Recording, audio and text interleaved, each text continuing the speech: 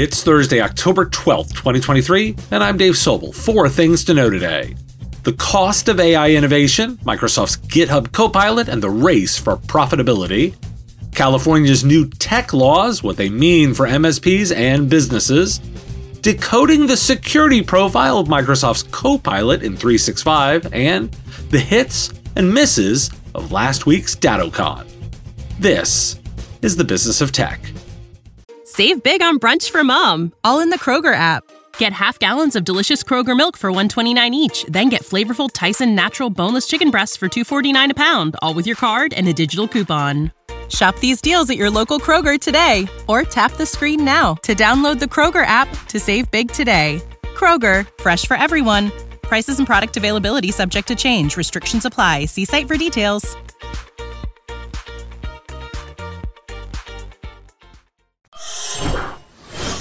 According to a report covered by the Register, Microsoft is losing up to $80 per user per month on its GitHub Copilot services. While the service costs $10 a month, heavier users cost the company as much as $80 every 30 days. Microsoft's strategy of running products at a loss aims to build a dedicated user base and potentially increase prices in the future. The cost of running AI models like Copilot is high due to expensive hardware and electricity consumption. Microsoft is investing heavily in AI to secure a first-mover advantage in the market.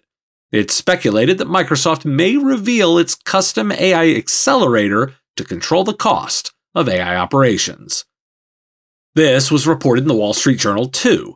Tech companies like Microsoft, Google, and Adobe are struggling to turn the hype around AI into profits. Generative AI tools are expensive to operate and require powerful servers and chips. Companies are experimenting with pricing and changing models, such as higher price tags, monthly caps, and consumption-based charges.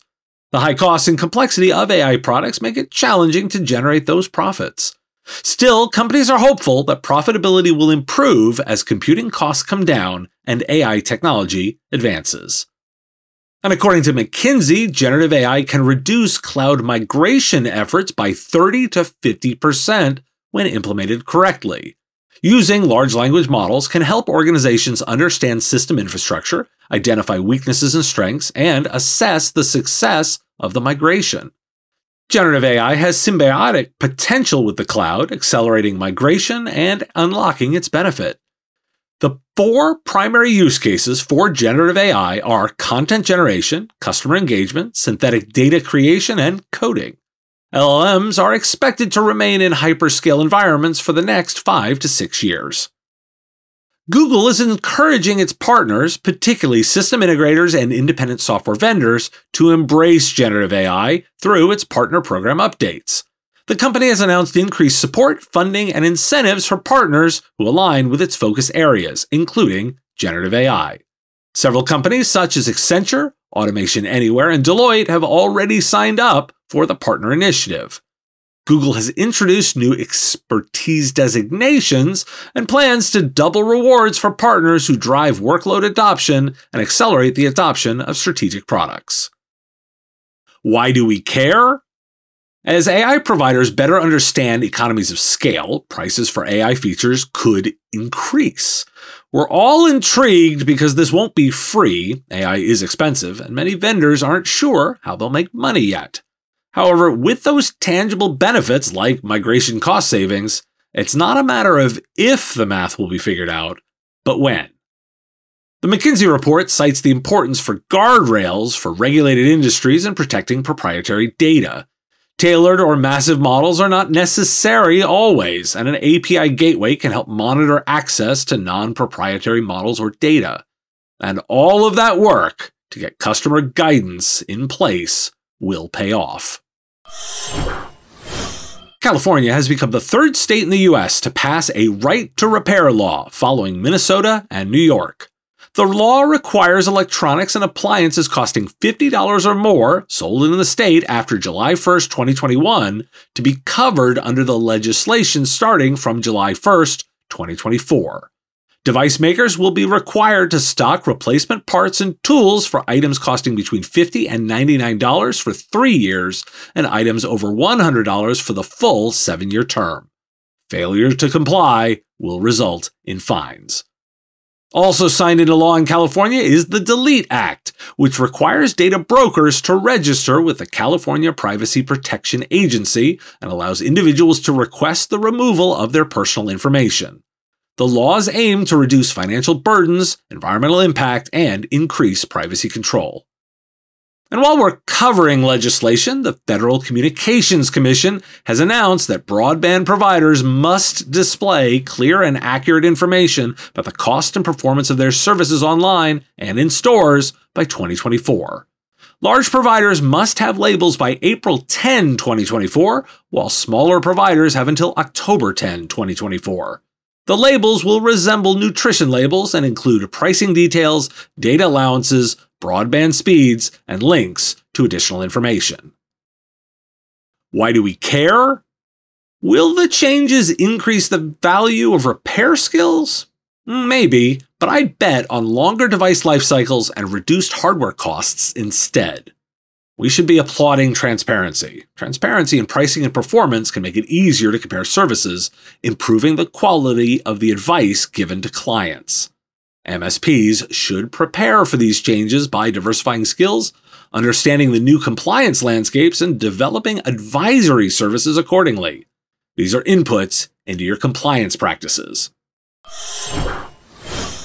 I wanted to dive into an article about the security profile of Microsoft's Copilot. Not the GitHub one covered earlier, but the one with Microsoft 365. Covered in Bleeping Computer, its access to sensitive data raises concerns for information security teams. Copilot can generate new sensitive data and access organizational data based on user permissions. While there are security measures in place, such as tenant isolation and training boundaries, organizations must ensure proper permissions and labeling practices to mitigate risks. While this was a sponsored content piece, the linked article gives insights into the considerations. And some quick insights: Copilot only uses data from the current user's M365 tenant. Copilot does not use any of your business data to train the foundational LLMs that Copilot uses for all tenants. Copilot surfaces all organizational data to which individual users have at least view permissions. Copilot-generated content will not inherit the MPIP labels of the files Copilot sourced its response from. Copilot's responses aren't guaranteed to be 100% factual or safe. Humans must take responsibility for reviewing AI-generated content. Why do we care?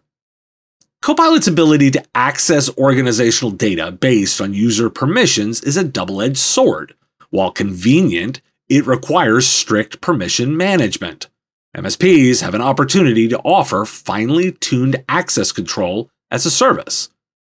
Copilot does not inherit the Microsoft information protection labels of the source files.